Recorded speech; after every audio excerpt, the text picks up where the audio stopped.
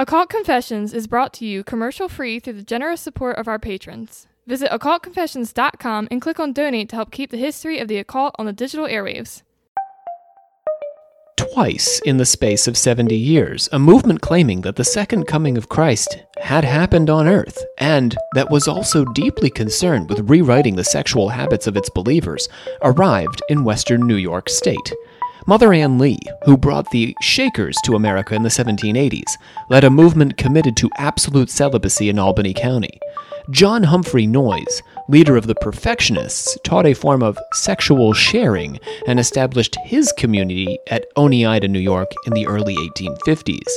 Between these two movements, Western New York thrived as America's incubator for new religious movements. The Mormons, Millerites, and Spiritualists all got their start in what came to be called the Burned Over District. But the strange correlations and even stranger contradictions between Mother Ann Lee and John Humphrey Noyes regarding the return of the Christ and the perfected world he established here on Earth make their movements unique among the various revivals, awakenings, and paranormal happenings that occupied the vast fields and forests bifurcated by the Great Erie Canal. We are going to try and make sense of how they could have both wound up in the same region, less than a 2-hour drive from each other. My name is Rob C. Thompson. I am the Supreme Hierophant of our Sacred Order of Alchemical Actors. I'm joined, as always, by our Grand Master, Olivia Litterall. Hello. What do you think about all this sex and the second coming? What do you think about that episode title, Olivia? Huh? I know that you are very proud, and you won't stop talking about how much you love that episode title. Like I don't have other topics of conversation. Like I come in the beginning of the day, and I'm like, "Hey, Olivia, what's up? Do you want breakfast?" Also, isn't that a great title? Do you normally come to me and offer me breakfast? Yeah, I'm frequently at your house cooking for you, aren't I? Rob doesn't offer me breakfast. Well, I'm always at Olivia's house when I'm. He's always cooking breakfast at my house. Yeah, when I feel she's adequately fed, I'll move on to your house. Just saying, It could take a hot second. It'd be nice to be offered breakfast sometimes, Rob. Shannon Landers, our Instaquisitor, back in the saddle. Hello. Yeah, and looking for breakfast. Back and looking for breakfast. I heard there was breakfast, so I came back. It's like 8 o'clock at night. Right. And I just fed you. Always a good time for breakfast. And Savannah Verrett, sister of the 84th degree and mechanical bird enthusiast. Yes. Also, well, I was going to say real bird enthusiast, but they're not real, so I can't say that. Never right. mind. Yeah, so I've redacted. Just birds generally. Don't ruin your own... Oh. Don't ruin your own what? Your own canon. Oh, yeah, I thought that's you were true. going to say my own brand like that. Same thing. Did we ever discuss what kind of birds? Like, is it just all kind of, like flamingos? Well, as... Penguins? Like, with my research, I've discovered that pigeons are really the best spies because pigeons are everywhere. Yeah, and they're penguins actually would making be a movie. terrible spies. They're making a movie about it, and it has Will Smith starring as the pigeon. Is this for real? I swear on my life.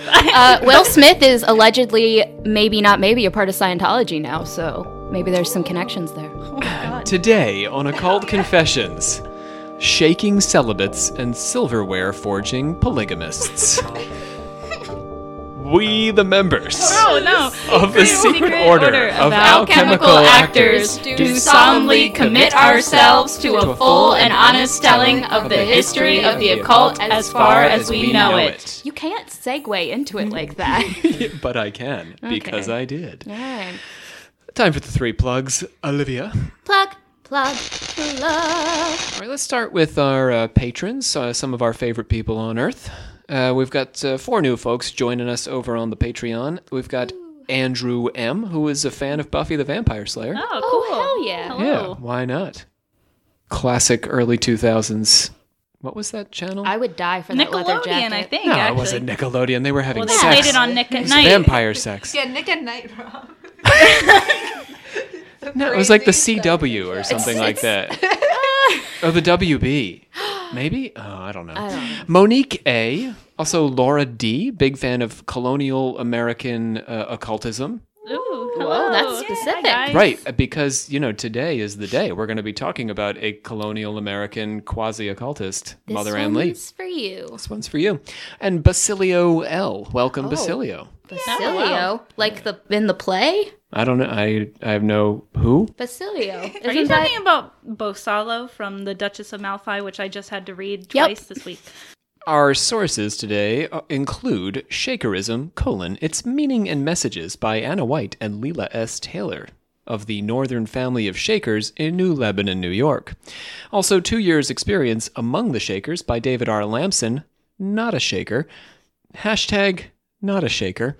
Whitney Cross's The Burned Over District, and Ernest R. Sandine's John Humphrey Noyes as the New Adam in Church History. That's a title. Classic journal, Church History. Not a church. So, let's get to it. I want you guys to... we gotta plug one more thing, Olivia. What should we plug? Sorry, can't get to it. Plug a thing. Merch. We got merch. We have Occult Confessions t-shirt over on the website, you guys. You've probably seen all of us wearing them if you follow us on Instagram. But you can join the Occult fam for $20 with shipping. Yeah, a little bit of shipping. Yeah. So now here's the other thing. We posted our Devil's Music series in full on the merch. If for some reason you don't want, I don't know, the government to find out that you support us on Patreon, you want to be secret, you can just buy the series, but you want to hear the Devil's Music series. You just don't want to be a patron. You can buy that series now on our website. Well, it is smart because the government's probably listening to us because I know about the birds. Well, this is a podcast, so we're not really hiding very well. We're trying want to get people it out to to listen. the people. I would love the government to be listening. I send these episodes to the government after we finish. To Trump himself. Twice a week. It goes to spam. Goes right to spam. All right, close us up, Olivia. Plug. Imagine with me. Okay, so this is our exercise to start today. We're going to imagine. We're going to imagine together. We're going to cast our minds back to the burned over district. You ready? Yes. This is you too, confessors out there in listening land. Imagine with me for a moment that we are living in New York City in the year 1830. I'm there. All right, you're not going to want to be there, though. An outbreak of typhoid fever across the city has made you rethink urban life. I gotta get out of here. Existence is precarious enough, after all. Your wife, Olivia, died in childbirth. Oh my God, Elizabeth. And Elizabeth. And only 3 of your 5 children lived to see their 5th birthday. Oh, I'm glad we had 5, Elizabeth. Right. So, you made up your mind not to chance it with the nervous fever. And you packed up the family to head west. Gotta get out of here. Namely the farmland communities surrounding Rochester. In the 1800s, western New York was by no means settled. It may have not been Colorado or Arizona, but it was its own kind of Wild West all the same. The area had been Indian territory as recently as 1789, purchased and sold to pay off debts from the Revolution. But the Erie brought new opportunity to the region. I speak, of course, of the Erie Canal. Since they finished the canal in 1825, the population boomed, quintupling in size. So, back to Oliver and Elizabeth, because we didn't have lesbians in the 19th century. Don't assume my gender in the 18th century. In 19th century. Oh, shit. You can assume my gender then. Yeah. I mean, we had lesbians, but we didn't call them that. I think Susan B. Anthony was... Anyway, you've taken up farming. Oh, nice. Farmland is cheap. Nice. You were a poor working man back in the city. Can confirm. And you had to scrimp and save to get your hands on the meager parcel you now own. Most of the money to be made on the canal comes from farming. It's a good and honest living, Oliver Olivia, but as it's been since the dawn of humanity, it's also a precarious way to survive. You don't know it yet, Oliver Olivia, but in the coming decade, a crash in the cotton market driven by land speculation in Chicago will wreak havoc on the local economy. Oh my God. God damn it, I hate it when that happens. And your own crops will fail in 1835. And again in 1837. Death has a nearness for you in its various masks of disease, poverty, starvation, Elizabeth, like a palpable presence, through the rounds of the seasons and the years of your life. It's too soon. Yeah, poor Elizabeth. We hardly knew ye. You worry about your farm. You worry about your children. My children? What will happen to you? You've only got 3. What will happen to God. them if anything should happen to you? But there's always hope. There's word of a new preacher making his way through Allegheny County with good news. The Savior's return is imminent. He may be right here, right now. Now? He could be. Oh. He may, as a matter of fact, be a she, Oliver Olivia. Whoa, that's some pretty edgy stuff to be Could talking be. about. Yeah, we're getting there. Or maybe he or she has already come and gone, and we need only realize the grand revelation that the Savior has brought to us here on earth to rid ourselves of all of our worries and woes. So do I just go to the preacher and I'm okay? It sounds that way, doesn't it? Okay, Yeah, it could be all right for you. All right. But we'll have to find out. I need to live on for Elizabeth and the kids. Right. Well, did the kids die too? No, well, the 3 that died. Oh, the 2 died. You had 5. You kept 3. You know, back in the day when you have a bunch of kids for the farm, you just You can accept hardly you're going to keep lose track. some. There was one that was in the woods for a few years. I think we might have had 6, to be honest with you. Only Elizabeth really knows, and She- she took that with her to the grave. She had that shit on lock. So, for about 50 years before the American Civil War, Western New York State was a hotbed of religious innovation and activity, and it came to be known as the Burned Over District. Burned over with religious fervor. See what I mean? Is that really why they called it that? Yeah. Oh. Yeah, you got a fever for more religion. It was the birthplace of modern spiritualism, a movement very close to my heart, as well as Mormonism, a movement very close to Savannah's heart. Yeah, Mormons rock, dude. Right? It was, hey, Mormon listeners, we know you're out there, You rock, dude. right? It was also the sometime home of at least 3 messianic movements, which is what brings the Burned Over District to our attention today. In his autobiography, Charles Grandison Finney first coined the idea of a burnt district to refer to the region. Its burgeoning prosperity brought on by the construction of the Erie Canal invited migration to western New York, which had been kind of frontier territory up until then. All these forces converged to create an audience primed for new religious movements. But none of them had even been dreamt of when Mother Ann Lee first set up her farm in Albany County 50 years before the canal was built. We've got to view the relative success and longevity of Lee's Shaker movement retroactively through the lens of the Burned Over District, which is why we've gone through this little exercise with Oliver Olivia and Elizabeth and the children. Thank you. However many there are. Although the Shakers were early to the party, the fact that they practiced celibacy meant that they needed to make regular converts to keep their movement alive, and there was no better place for that than Western New York. It might be an accident of history, but more likely a reflection of an underlying appetite in that frontier region, even before it began to attract large audiences of migrants in the 1830s and 1840s, that it was such a place for people to convert to something new, some new religion. People were there looking for new ways of doing things, new ways of being, new ways of approaching God. So let's get to Mother Ann Lee, shall we? Lee was born in a cottage in Manchester, England, on a leap year, on February 28th, 1736, sort of like the Gallagher boys from Oasis. She was... Just like them. Yeah, they were also born in a small cottage in Manchester in 1736. Yep. Don't look back in anger. She was the daughter of a blacksmith and one of 8 children. Ooh. There was no public education at that period in human history, and so she spent her childhood working in the textile factories, a lot like Shannon. Yep. Yeah, we're amazed. that I you- just left. Yeah, you just got out of the textile Got factory. all your limbs, too. Yeah, well, most of them.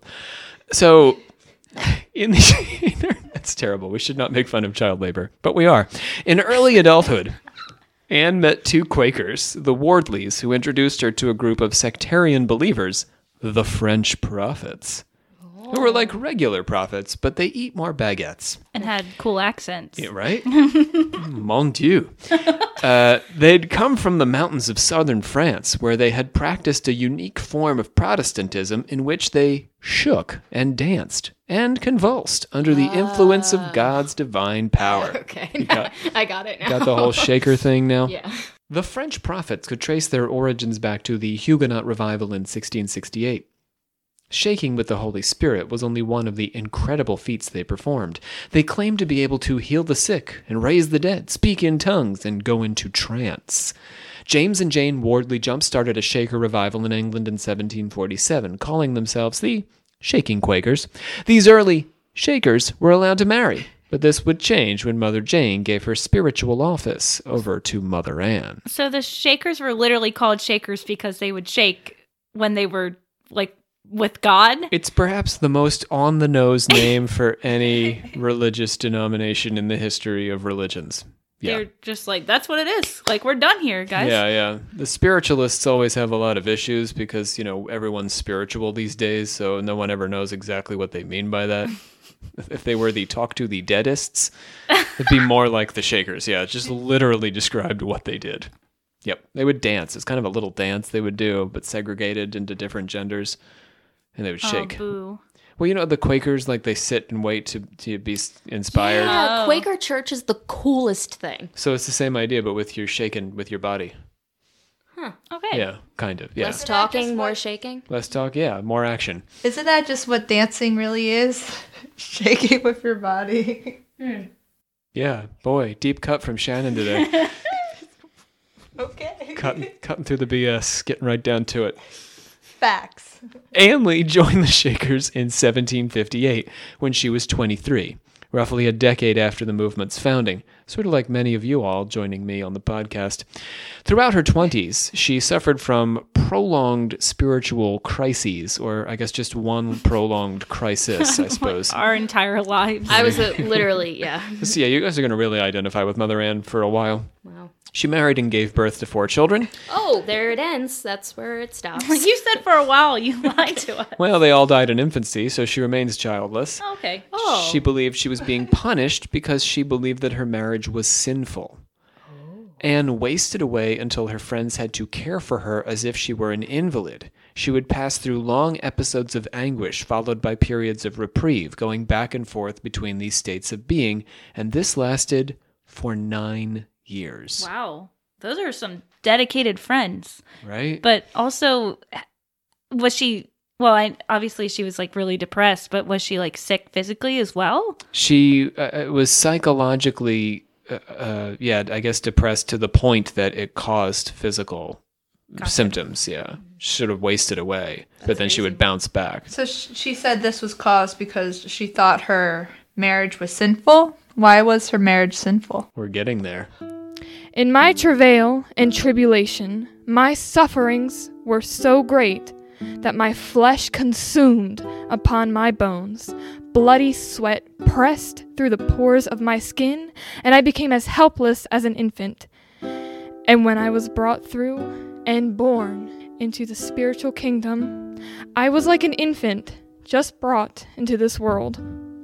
At last, Jesus Christ revealed himself to her, opening a vision for her of things no other human being knew, and anointed her with the Spirit of Christ, capital Spirit of capital Christ. In her revelations, she discovered that God had a duality, both masculine and feminine. Oh, that's pagan. That was also a unity. Is that pagan? Yeah. There was one God who was both mother and father. The second revelation was that humanity had been corrupted and fallen into sin because, from our first days on earth, here it comes, Shannon. Whoa. Already. We had misunderstood sex. Oh, no. What do you mean? Why are you so Sorry. far away?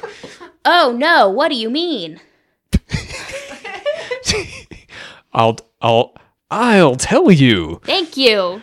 Sex was, according to Ann Lee, you're not going to like this, solely for propagation. Boo! Any sexual contact for the purpose of pleasure rather than reproduction was a sin, ladies. As a result of this spiritual error, women became men's slaves and slaves of their own sexual desires. Wait, she was Did you saying mean that women they want to... become? Yes, this is her perspective. Okay. Did you say all right. men? Did you say man twice? Women. Oh. Women became men's slaves. It sounded like you accidentally. Maybe you didn't. Anyway. What is it with women, like, being like, yeah, let's be men's slaves? That sounds like a great idea, guys. There's a lot of people I see on Facebook that are like, yeah, I'm okay with that shit. But Like, Like modern, never mind. anti-feminist. Yeah. if you don't like pleasure in sex, Savannah, then you don't have to be any man's slave. If you take no pleasure in sex, What? If you only have sex to propagate the species, then you will be no man's slave. Okay. I guess there's like, I kind of. It is a second wave feminist attitude that all marriage is, to some extent, slavery or subjugation. I see where she's getting at. Like, even today, like in a modern we're in the context. third wave now. We're past this idea. That's slut shaming. I don't know. I think people Yes. still have this exact same kind of thought. Like, We I also do. embrace female pleasure. It's been a struggle. Here on the podcast, we embrace female pleasure. I hope that all of our male and female listeners out there causing female orgasms. You heard it here. E-rating. Anyway, Anne Lee did not hope that. She was hoping there were no orgasms. And the reason, Shannon, she felt her marriage was sinful, I assume, or we have to read between the lines here, is because she and her husband enjoyed making those children too much, which is why they all died. Aw. Yeah, it's sort of the opposite of all of the occultists we talk about who believe that pleasurable, loving union causes healthy children. She's saying pleasurable union, no children. After her revelation and incredible recovery, the Shakers embraced Anne as their leader and began calling her mother. So after the 9 years, she's like bounces back and says, "Stop having sex. It's terrible for you and for your children. It's bad." And they're like, wow. And Jesus came down and told her this. Jesus did. Wow. Anne was imprisoned for breaking the Sabbath by dancing and shouting and for blasphemy because she's a shaking Quaker. And she is the leader of the shaking Quakers, do you see? So they're dancing on the Sabbath. Can't do that. I can get down with that. All of England is the little town from Footloose. She was dragged out of her meetings and stoned in the streets. Oh my God. Yeah, see, it's hard to hate her for very long, isn't it? Because she was persecuted, too, within an inch of her life multiple times. Oh, she fought for what she believed in, I guess. You That's could true. give her that. She's a kind of icon in her way. I felt myself surrounded by the presence of God, and my soul was filled with joy. I knew they could not kill me, for my work was not done. Therefore, I felt joyful and comfortable, while my enemies felt confusion and distress. Lee reported miraculous escapes from some of these assaults. In one instance, her tormentors tried to tie her up, but the knots wouldn't hold. In another, the rocks they gathered to pelt her with wouldn't hit her. She was thrown into a small cell for 14 days. Maybe they were just bad. They had bad throwing arms. It's very biblical, though. Yeah. This is really Except weird. that Stephen died. It doesn't sound very like a hot take for that time period. Like, I thought a lot of people Oh, were about very, the sex? Yeah. Like, why were people so upset about Well, that? she's also shaking and quaking. Like, I don't know. I mean, I guess that's I don't know. I don't know if this- punishable by rocks being thrown at you. I don't know if the sex was really what was causing the persecution. It was more the shaking and the channeling God and that sort of thing. Because what was the dancing like? Because dancing for It's a not lot very of sexual. Christians would have, I mean, at the time, right, would have been like bad. So what we're really talking about is a kind of charismatic worship, though. Like these people are speaking in tongues. The Holy Spirit is entering their body. That's what's really pissing your Protestant off. This is not the way we worship. God does not come down into our body. Well, then who's there? Could be anyone, really. Knock, knock. So did she come up with this idea herself? Like, was she just like a distraught woman who lost her children and then's like, well, maybe this is why? Or did someone come to the town with this idea and she latched onto it? Jesus. Oh. She had a vision. She was divinely inspired. Oh, that's another question. Where was her husband during that 9-year depressive episode? It was around, Oh, but less so. Because they're not banging. Right? No way. So wait, so how what was he doing? how can they still be married? Like, Was she making him not- food and stuff? Like, I don't know. Like, what's happening? No, she's laying in bed for 9 years. She was thrown into a small cell for 14 days, and the door was kept locked the whole time. She was given neither food nor water, but one of her followers, James Whittaker, managed to feed her by shoving a straw through the keyhole and giving her milk and wine. Whoa. Wow, that's kind of cool. Yeah. I mean, pretty cool with her perseverance. I mean, Yeah, she does this a lot. She's a tough woman.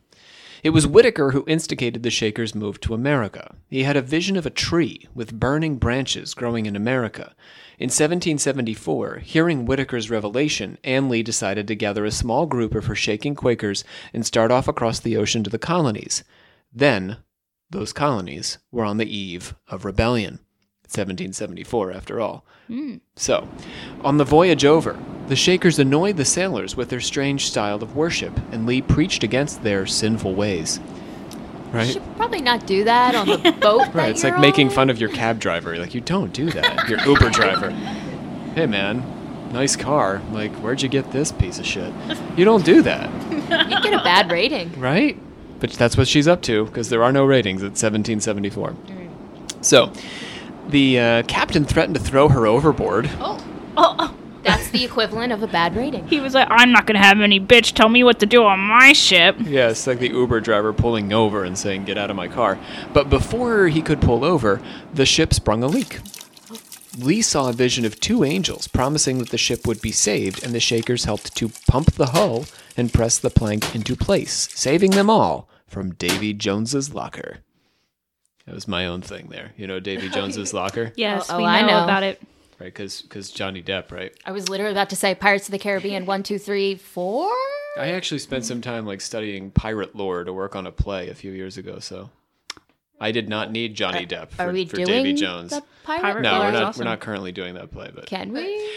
the Shakers set themselves up on in Niskayuna, which is now Watervliet. If anyone's from Watervliet, please send us a message and tell us how to pronounce the name of your town.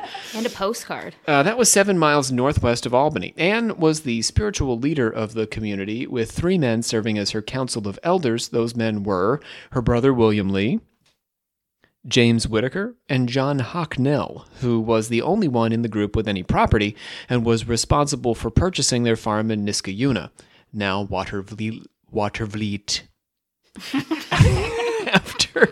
After a long illness, her husband gave up Shakerism and left her. There he goes, Savannah. You were looking for him. Found him. Oh, so he was part of the movement. Well, he was hanging, like I said. He was Oh, okay. chilling, but now he's not chilling. He just left. He came all the way to America, got sick, and said, I've had enough of this. I'm out of here. I'm too tired. Yeah, woman, I'm tired. My ass is tired. I'm out of here. At first, Lee went largely unmolested in America. There's a possibly apocryphal story of What? an Can you hold unbothered. You can't You can't say it like that. I'm a scholar. I can say molested like that. She can't be. She's an adult woman Well, who gets stoned. that's why she. Never mind. She doesn't get stoned. People. So Oh my god. people throw stones at her. Is what I'm trying to say. She's not a molested, stoned woman.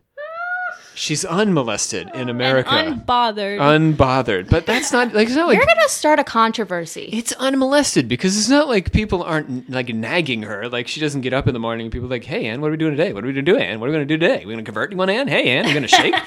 Are we gonna shake? That's what unbothered means. Unmolested. Like, people are not actively beating her up like they were back in England. That's the point I'm trying to make, ladies. There's a possibly apocryphal story of a man who was sent to England to get permission from the king to persecute her. What? What? Wait, where did this guy come from? Who's this dude? We don't know. It's just like, What? he's only called a man. Went to the king himself He from was America? He was going to go to the king, and the king was like, yeah, sure, come on over. Let's talk about whether or not you should persecute Anne.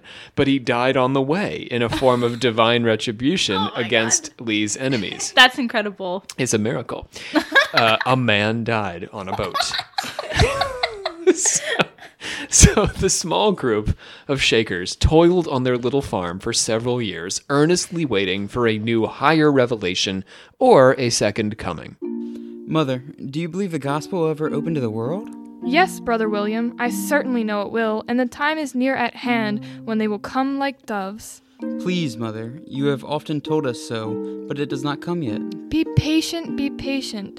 Oh, my dear children, for I can see great numbers coming now, and you soon will see them in great number.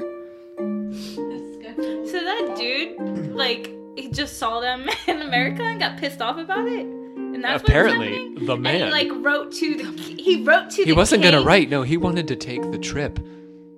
But he didn't get permission. He was just like, I'm just going to England. Yeah, he was gonna wait at Buckingham Palace until the king came out. Because the way you said it made it sound like... I'm meeting with the king. I thought you meant that he like was wrote waiting- to yeah. the king, and the king was like, yeah, dude. Like He was going to wait for the king to come out of the palace and then shout at him from the crowd, "Can I persecute Anne Lee?" And the king would be like, "I would like to persecute." And the king would be like, "What was that? I approve of that man. I'm not sure what he wants, but What was his name? The man. a man. A man has no name. Yes, sir. You win. In 1779, it just so happened that a religious revival had started up in New Lebanon, New York. Mass conversions swept through the area, and people began to speak about the imminent return of Jesus Christ and the establishment of the kingdom of heaven on earth. Some of the revivalists managed to wander over to the Little Shaker farm in Niskayuna, and news quickly spread of Lee and her crew of converts and their strange and fascinating method of worship, and the Shakers began to win converts to their practice. Could you imagine walking up to a farm and just people out in the yard just like shaking? Well, I mean, but you would be one of the people who was like hanging out in a town at a little tent revival, and someone was like, "Hey, I hear there's people shaking on that farm," and you were like, "Well, okay, let's go then." Let's go. Yeah. So you would be thrilled. By all Look, the they're people really shaking. shaking. Look at them shake. And then you'd be like, "Can I shake too?" And they'll be like, "Yeah, but you can't have sex anymore." And you'll be like, "Okay, I'm in." Or just go out dancing. Shake away. Can I shake and have sex? No. Not unless you're dancing. You can shake or have Who's sex. going to stop me? Mother Ann Lee. And Jesus. As Lee drew attention, though, she also drew suspicion. While driving sheep to feed a crew of visitors to the Shaker farm, David Darrow of New Lebanon, who had served as a lieutenant in the War for Independence and was also a Shaker, was arrested under suspicion of provisioning the British. That's how much they didn't like the Shakers. They accused one of their own lieutenants of being a spy for the British just because he was helping them out. The Shakers were systematically caught and imprisoned. Mother Ann Lee, along with Father William Lee, her brother, and Father James Whitaker, were sent to Albany, where they were quickly tried and convicted of treason and shut up in the old fort above the city. Anne had prophesied that the colonists' success in the war was imminent. So she was like, "You guys are going to win this war." And they were like, "Go to jail. Go to our fort jail." It didn't make much difference to them that she was seemingly on their side. She was eventually sent to Poughkeepsie and then released by order of the government in December 1780. The imprisonment wasn't so much a setback, though, as a boon, spreading their fame across the region. The podcast could go, we could be internationally famous. We are internationally known, but we could be internationally famous if we could just find our way into jail on suspicion of treason. On it. You Okay, got it, great. Rob. Shannon volunteered. Thank so- goodness. Shannon's doing that for We us. just march right up to the White House with a fake bird and we'll be like, explain this! That'll do it. Can't wait for those headlines. The day we lost Savannah. I was doing it for the Hierophant and the Grand Master. Oh, God. It was around this time that Lee assumed the role of Second Coming of Christ in female form. I was waiting for this a Yes, little bit. it was her all along. She was Jesus all this time. What? She's Lady Jesus. Okay, no, I'm here for Jesus being a lady, but now that she's calling herself Jesus, I'm not here for it anymore. According to one of the Shaker's first chroniclers, this wasn't actually her idea. It was more her council of elders, Whitaker and Hocknell and her brother, who were like, wouldn't it be great? Don't you think maybe you could be Lady Jesus? And she was like, nah. And they were like, but you could be. And she was like, I could be. They were like, she's Lady Jesus. She was like, oh, all right. Yeah, all right, fine. So they toured New England through 1781 and 1782, like you do when you find Lady Jesus.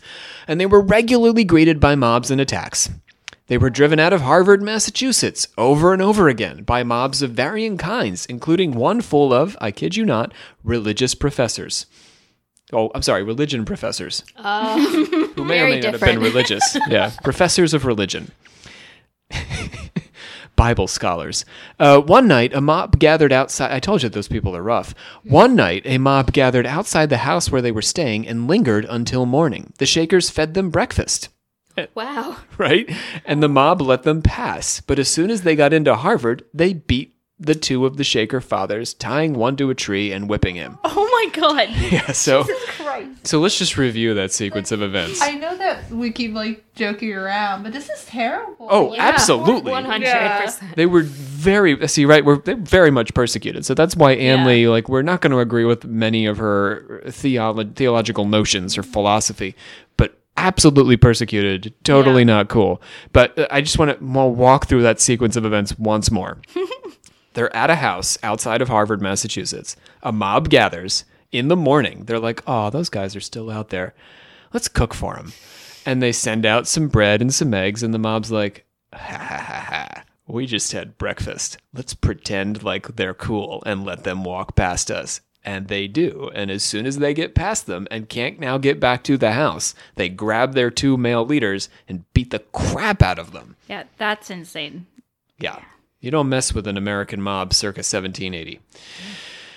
So, at every stop, the Shakers were persecuted. Mother Anne hid in closets as mobs formed outside the houses where she stopped, and her male followers suffered severe beatings. So they often would spare her as a woman, right, out of some kind of chivalry. But the men, they took to the woodshed.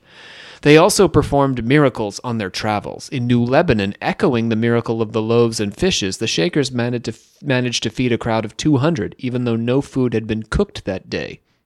One Shaker follower, named Father James, had his ribs broken when he was pulled down off of his horse by a man hoping to dash his brains against a rock. Oh my God. Yeah, people were violent. He got away, but his ribs were a source of terrific pain for him afterwards. Mother Anne wouldn't let him seek recourse with the law on the principle of turning the other cheek, and Father James eventually recovered miraculously all on his own.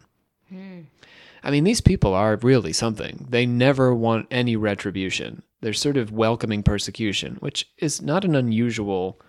I mean, for the early Christians, this was more or less the same thing. They loved to be persecuted and martyred. It was great for the, propagation of the cause. So I assume Mother Anne Lee felt the same way, and the movement did spread, despite the fact that none of them were having any children. There are mixed reports of Lee's behavior in America, though, so here's where things get a little funky. She's supposed to have been a relatively violent alcoholic who beat her brother publicly and cursed like a sailor. It's really hard to tell exactly how true these stories were. Certainly, Lee was a woman of superhuman passion and commitment. We can imagine these passions spilling over into less wholesome pursuits than winning converts and praising God. An intense personality can manifest in good and bad ways. As we can see in her pre-revelation episodes of deep depression, she certainly was subject to strong moods. She was also a working-class girl who never learned to read and probably was not possessed of an especially genteel bearing. She's not going around sipping tea with her pinky out. We know from the story of Lee in the small jail cell as well that she consumed wine, presumably following the example of Jesus himself, so she wasn't a teetotaler. But we also know that she had a lot of enemies, with a motive to undermine her cause by tarnishing her reputation. Still, if they really wanted to undermine her, they could have accused her of something more damning, like breaking her vow of celibacy, which was so central to her program. Writing in 1903, the Shaker historians White and Taylor make no mention of these aspects of her personality. But the non-Shaker historian Lamson, whose account dates to 1848, we mentioned all these guys at the top of the episode, he does include this in his profile. So for him, Anne Lee was an alcoholic who beat her brother publicly and swore like a sailor, which kind of endears her to me a little bit, if I'm being honest. But if you ask the Shaker historians, they just don't mention it. It never comes up. They also don't deny it. They don't bring it up at all. So we're left to draw our own conclusions. Lee and her followers managed to start a Shaker community at Harvard, Massachusetts, despite all the persecution, as well as 7 more communities around the region. She died in September 1784, just months after her brother's passing in July. The movement Lee brought to America was controversial and fascinating, but never especially well populated. At their height, the Shakers may have numbered around 5,000, and this is now moving through that period, the Erie Canal and all this, so they probably got to 5,000, but they steadily diminished in large part because of their strict policy of celibacy. If you're going to start a religion, don't insist on celibacy. But so they weren't allowed to have kids then? No children. Okay, but I thought that was like the thing. It was like that you could have sex, but just for kids. Initially, but then, if you really think about that principle, ultimately sex itself is imperiling your soul. So you probably just want to not bother. Okay. Did they just accept that they would eventually die off? Well, I think they believe they would keep converting people. Yeah. Well, but once everyone's converted, then what? And you're good. Everyone dies now. Oh, okay. So And that goes was heaven. But Christ has come to earth, so that sort of reassures us. Okay. Yeah. just part of the plan, I guess. For as long as the Shakers existed, they believed that Christ had made his second appearance on earth in the person of Mother Ann Lee. The first coming was Jesus as the son, the second was Jesus as the daughter, and as a result, we must have no natural affections but only love for the church, getting to Shannon's question. And since we are living in a world made perfect by Christ's return, miracles are not only possible but a regular feature of earthly life, like Father James's ribs recovering, or the loaves and fishes episode feeding the crowd, or their various escapes from persecution. By the 1840s, the Shakers of New Lebanon were slowly diminishing in number from lack of sexual propagation. But interestingly, over in Madison County, John Humphrey Noyes had devised a way of having sex that would nevertheless yield more or less the same result. It's time to talk about the perfectionists. These guys sound fun already. Oh, you're going to love them. God. So, to get us started here, friends, and you're going to love this even more. Yeah, you're going to love this. It's time for the latest installment in the most requested segment we do here on the podcast. It's a segment that requires no further introduction, as confessors the world over are right now as we speak reading between the lines of my less than subtle lead-in and gleefully crying out and clapping their hands together like excited schoolchildren who've just heard that school's closing early for the blizzard. Yes, that's right! It's a moment with the Biographical Dictionary of American Cult and Sect Leaders by J. Gordon Melton. Thank God. I know, we needed him after all that, didn't we? Thank you, J. Gordon. John Humphrey Noyes was born in Brattleboro, Vermont, on September the 3rd, 1811. His father was an agnostic who served a term in Congress before retiring at the age of 53. John completed degrees at Dartmouth, where he studied law, and Yale Divinity School. He fell in with a group calling themselves the Perfectionists, who believed that humans could become perfect in this lifetime. This led him to conclude that the Second Coming had already occurred, specifically in the year 70 AD, and that humans could now be perfect, living in the new age of the Spirit. Once a person was saved, he or she could not subsequently fall from grace, and church authority should be placed second to personal convictions. In August 1837, a periodical published Noyes' belief that in heaven there would be no marriage, with men and women enjoying unfettered sexual relationships with as many people as they wished. Oh my goodness. Yeah. What? Right? This is bizarro Mother Ann Lee. Yeah. The letter drew controversy, and also apparently Savannah's ire. And to prove that he wasn't suggesting this marriage-free society as a plan for the earthbound, he went ahead and married Harriet Horton, who had been saved while reading some of his writing. So if anyone is saved, yeah, that's all. If anyone is saved by listening to this podcast, you're obligated to marry at least one of us. Oh. We're gonna come find you. Oh, no. Just in case anyone accuses us of anything, we'll come find you and straighten it all out by marrying you. Yeah, that'll work. It worked for John Humphrey Noyes. Yeah, let's do it. He founded his first commune in 1844. Well, guess what we'll get to do, though? See, some of our listeners are like, I don't know if I want to marry you, but wait, and listen what happens next. I'm offended. Right? Shannon's like, you don't know what we have to offer here. The weirdest bachelorette I've ever... So Noyes founded his first commune in 1844, organizing 28 adults into a shared system of work, living space, and finances. In 1846, he experimented with his first complex marriage system. Along with Harriet, Noyes married, or rather joined, Mary and George Craggan in an arrangement to share marriage partners, which they believed was God's will. That's just legitimate swingers. They're Oh, just yeah. they're just making it legitimate. Right, but in 1846, That's so crazy. way cooler than swingers. That's insane. 2 more couples, this is going to get really weird really fast. Noyes' sisters and their husbands next joined the arrangement, Okay. Oh no. bringing the grand total to 8.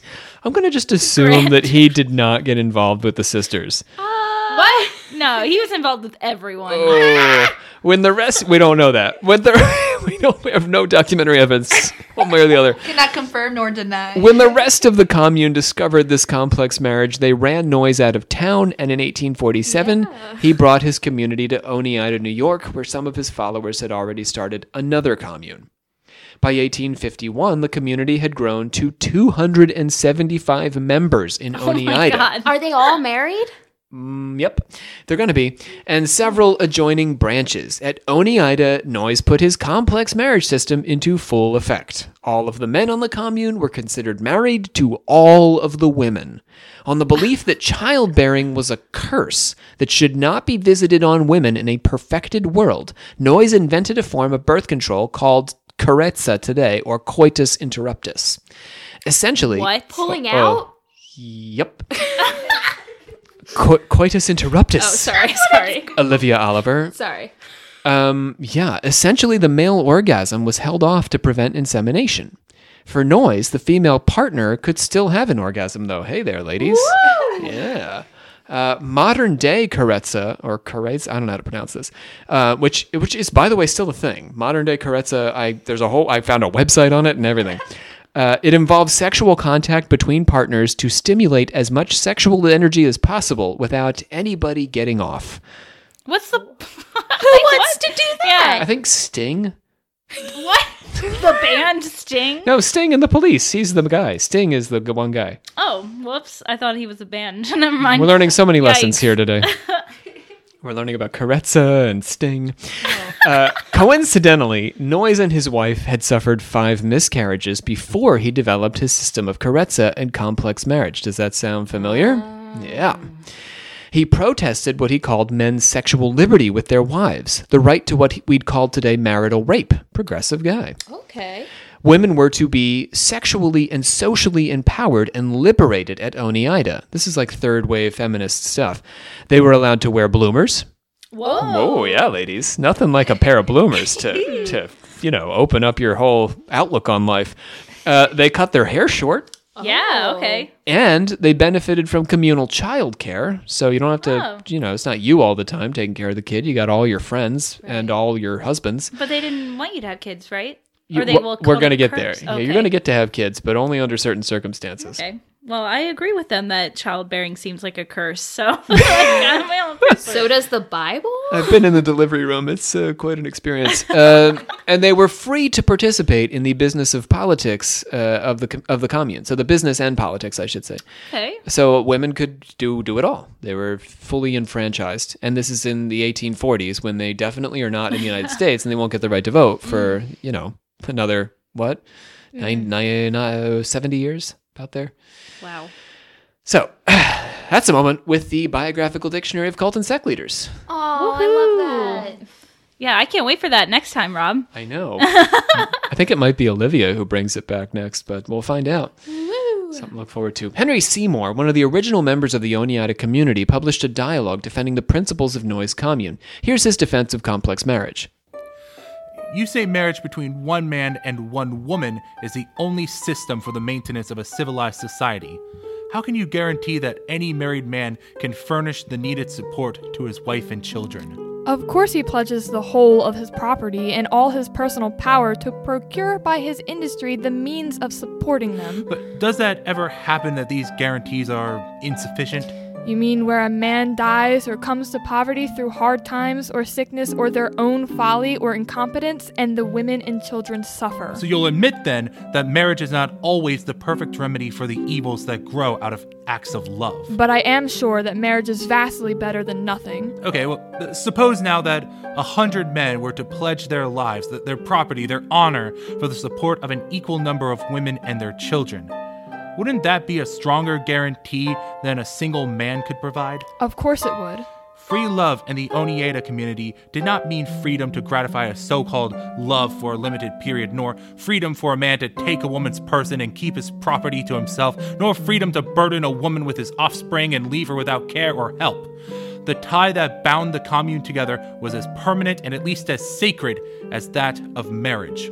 Every man's care and the whole lot of it. In this respect, therefore, as in so many others, it was a very long way in advance of marriage and ordinary civilization. The way that they, talk about, multiple, men being there and, the women and, taking, you alluded to the fact that they're going to have kids eventually. Yeah, it reminds me of shamanism, kind of like how their tribes worked, but Sure, with sex. more tribal culture, but with sexing everyone. Right, but the fact Yeah. that they all, took responsibility for each other's children. Sure. As, a way to, boost the, I don't know. Yeah. I think it's an interesting thought. They took that old saying, it takes a village, very seriously. Literally. It Very takes a seriously. village to sex each other. Isn't that how that goes? Yep. Yeah. Yes, raise a child. Unlike the Shakers, though, speaking of children, we've been wondering about these children. The Oneida perfectionists produced children using the agriculturally inspired practice of stirpiculture. What? Please It explain. is what we would call today eugenics.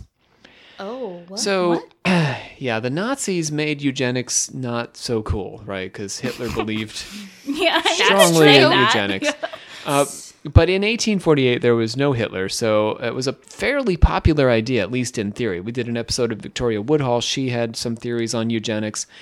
The idea was if you wanted to have children, a committee would pair you with a partner based on your spiritual and moral qualities with the goal of producing perfect children.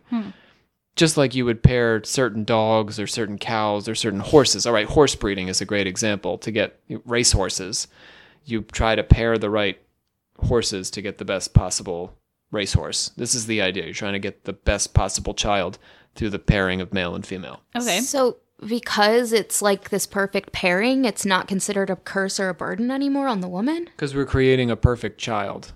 Okay, well, you lost me there.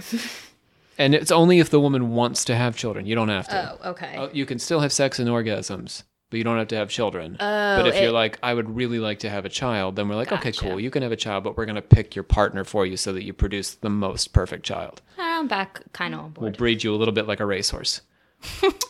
Yeah, that's... Would they treat the child differently if it was born with any, I don't know, disabilities? I don't think they had that issue so much. How do they know it's perfect? They just know deep in their soul. But the other thing, Shannon, is that it's a spiritually perfect child. So I don't know that there's as much focus on outward anyhow. I was just curious. The commune manufactured silverware to pay their bills. Later, after their more utopian ideals dissolved, they reformed as a joint stock company, Oneida Community Limited. You probably have some silverware in your home right now that says Oneida on it. The Oneida community thrived relatively unmolested for 20 years.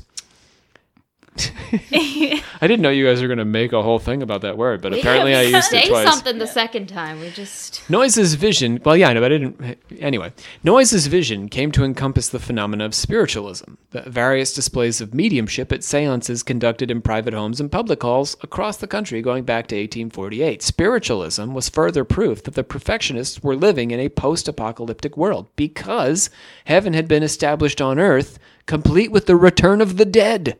What? Right? When the heaven is established on earth, we get the rapture and the revelation, the dead will return. Guess what? They return every day in the spiritualist church. I've talked to them. What? Hold They've on. made tables dance. I'm lost. Who's coming back from the dead? Everyone.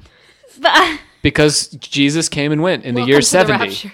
But So Jesus came and went in the year 70. So we're living Okay. in a perfect world. We just didn't realize it. So if we wake up and we're like, oh yeah, we're in a perfect world. So the dead people are just right there. We can talk to them.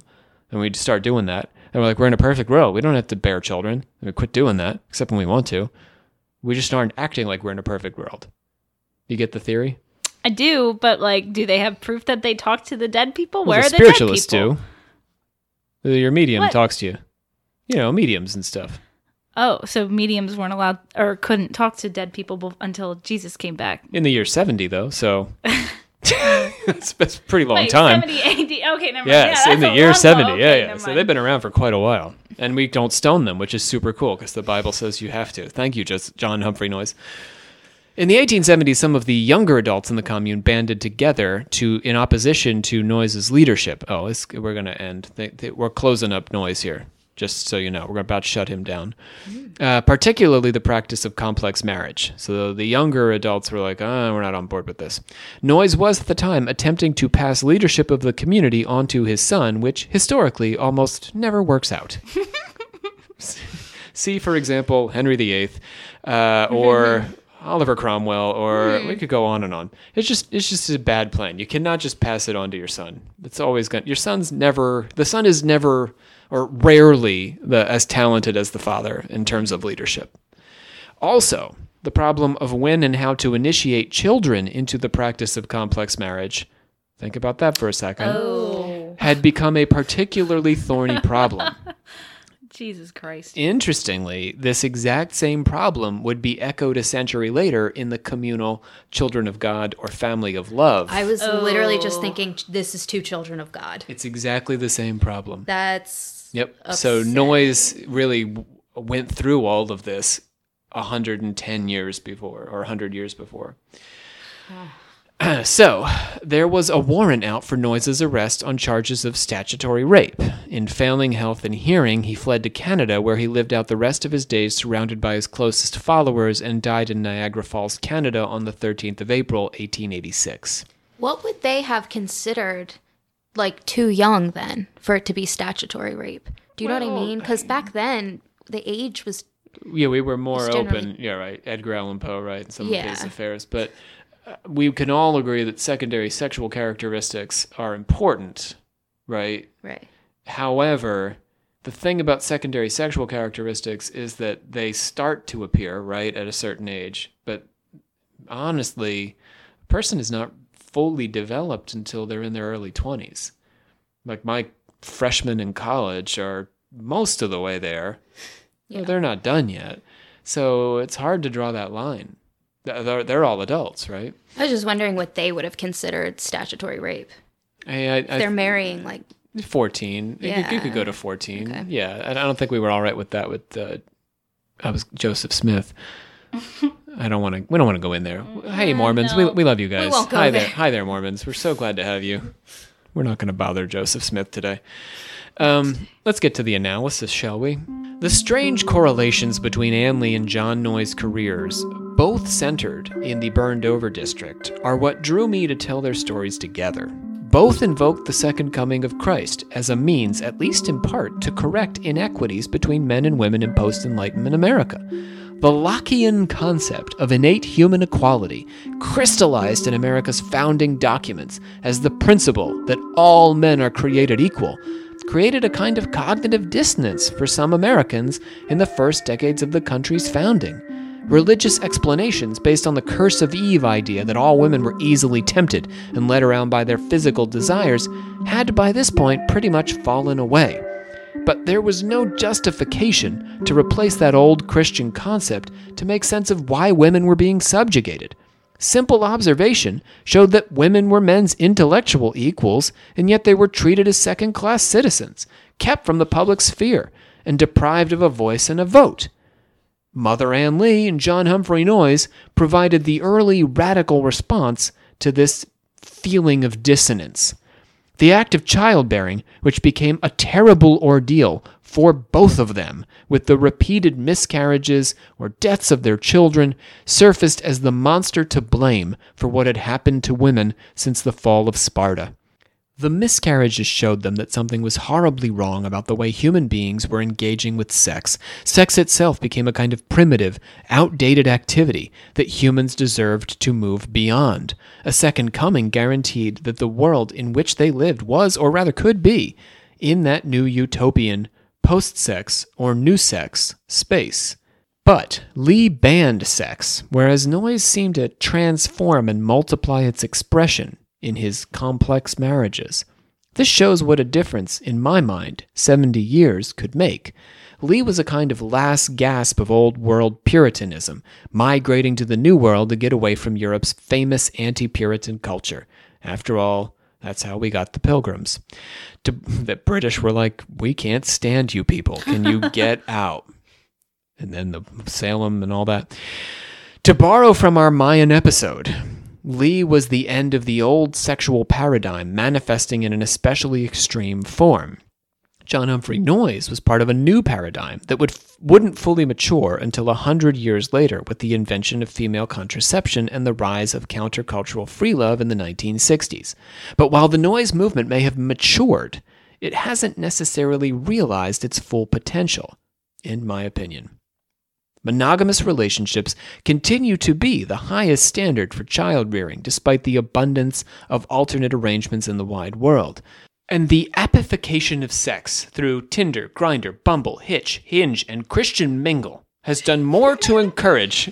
What about Farmers Only? And I can't Farmers believe you forgot Only. about that. has done more to encourage emotionless detached sex than the close communal love Noyes envisioned. Sorry, hot take, but that's my take. Perhaps, despite what Noyes argued and Lee's followers believed, we still await a Messiah who can set us all on the true path to love, care, passion, and compassion. I feel like we're still dealing with, I know you mentioned like the different waves of feminism kind of within this, but I feel like some of the things that were talked about we're still arguing about. Yeah, I mean, there's a lot of slut shaming out there, and I think before we can get to a point where everybody can like just have like good sex together, kind of like what they were envisioning, we need to get to a point where women are allowed to have sex without being reprimanded or what being. Noyes was envisioning. No, Mother yeah, and Lee that's was what I having, meant. we would have no sex, but Well, Yeah, there's I'm sorry. also, I feel like a lot of women out there that have this, I want to say anti-feminist perspective, but like it's like a heavily debated thing. women shaming women. Yes, Right. Well, there's a lot of it. There's a lot of women out there that think like, Well, there's your Mother and Lee to some extent. yeah. I mean, sex in any context for her is a pleasure, a woman's pleasure, but a man's pleasure generally is looked down on. Whereas Noyes values pleasure, it's perfectly fine to empower women. So yeah, you're really looking at a second wave and a third wave feminist with Mother and Lee. And John Right. Humphrey There's like a Noyes. lot of women now that feel empowered in like in the positions they're currently in. Do you know what I mean? Like, you mean being like, There's abstinent? some Doggy style or like No, the but, missionary like, position? What are we talking about? I don't want to here? say being under the foot of a man because that's extreme, but like, do you know what I mean? There's So women who like to be subjugated. There's Kind also of. men who like to be subjugated. I mean, like, but yeah, it's I don't know. Non-binary folks who like to be subjugated. I Yep. want to include everyone. I I mean, guess- the BDSM, right? The whole concept is. But it's- that- it's that It's women within the take feminist pleasure. argument, I think, is like Oh well, help me out there. There's a lot of women online specifically that I see that are like, a woman's place is in the kitchen and like we need to serve the men. The men go out and work for us and we stay home and take care of the and kids. there's like a sense of 1950s pride in attitude. that. Yes, though. exactly. It's like, as a woman, I am proud that that is my role. So it's like a Hmm. weird form of feminism that's this like argument, But it has to be a woman's role then. So I think it's certainly a choice a woman could make, and she could Yes. enjoy it. She could get off on it if she wants, whatever. But that shouldn't be the only option available as a result of your gender, right? right. Yeah. So they're saying that that's all you should be doing? No, not necessarily, but I mean, there's always extreme cases. But it's more like, I am proud as a woman that this is where I put myself. This is my place. I take care of the home. I do this, I do that. That's my job, and I don't want that to change. Yeah. I mean, I don't know. Maybe to put a point on it, to some extent, my preferred attitude would be if you want to go down the Ann Lee path and say sex is wrong and what have you, you go for it. Sure. If that's what you need. I mean, it's to each his own, which, like, we're just never going to reach that perfect Yeah. utopia that Noyes was thinking. Like, everybody's on the same page. It's Right. nobody's ever not. And that's we're the never all gonna be on the pluralistic same page. American vision of what religion should be, is that we're in a religious marketplace where we're choosing the path for us that fits best. Mm-hmm. So I in theory, I think the podcast gets behind that. Probably everyone here feels like sex is good, though. Yeah, Whoa. I mean, but like we don't want to seem like we're the kind of people that are pushing like everybody needs to have sex. It's like it really is to everyone don't do have what to, you're comfortable with.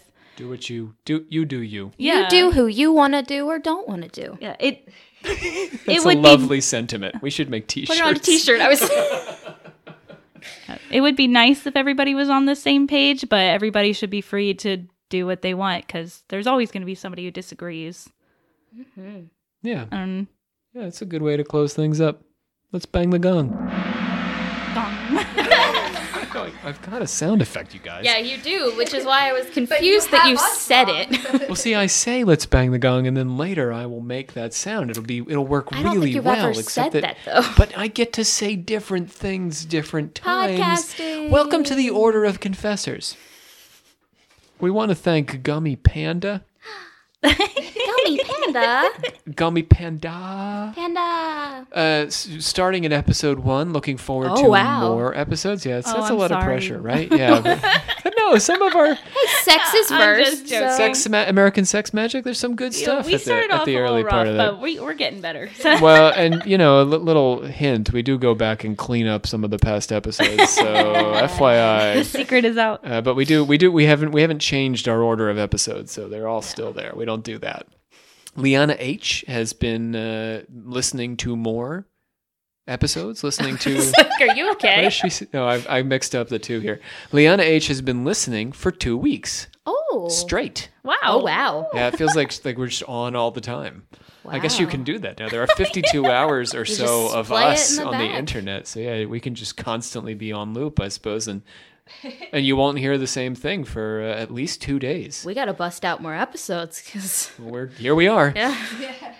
We want to mention that the Campfire Confessional is coming soon. So we've been hearing from a lot of folks. Olivia's been collecting your stories of your occult experiences. And what we're going to be doing as we move into next year, but we're going to start it at the end of this year, is we're going to be having listener-directed episodes or listener-driven episodes. So this is a whole episode that we're going to do sort of once every season that is just listener suggestions. So we'll take the topics and ideas and questions you ask, and we'll take your occult experiences and anything you want to share with us, and we'll put it all into one episode, and we're going to be calling that our Campfire Confessional, because here in the month of December, we will be heading out into the woods with our microphone to camp and confess. Yep. Oh no.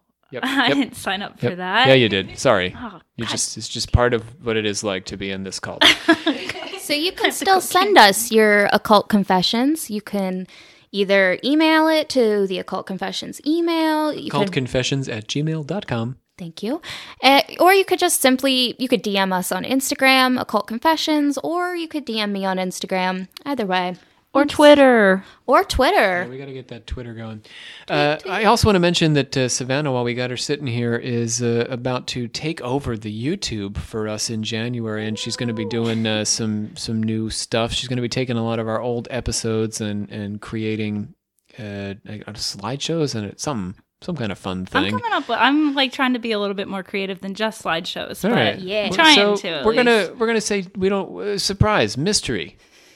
Yeah, be sure to come in and smash that MF like button, All guys. right, yeah. So it's going to start in January. So check us out on YouTube. It'll be more or less what we're doing here, but Yeah. but with some visuals. So if you'd like to, I don't know, re-listen to something. Does that mean I get a new name that has like YouTube involved in No, it? we'll think about it. Yeah, that's possible. 'Cause Maybe we've moved Mechanical on from Birds. Reagan. I've moved on from We Reagan. retitled John Cook, so maybe it's possible you might be up for a new title. Oh, I hope so. Speaking of titles that have to do with social media platforms, our Instaquisitor, Shannon Landers, would like to mention some things that are happening over on the InstaWebs.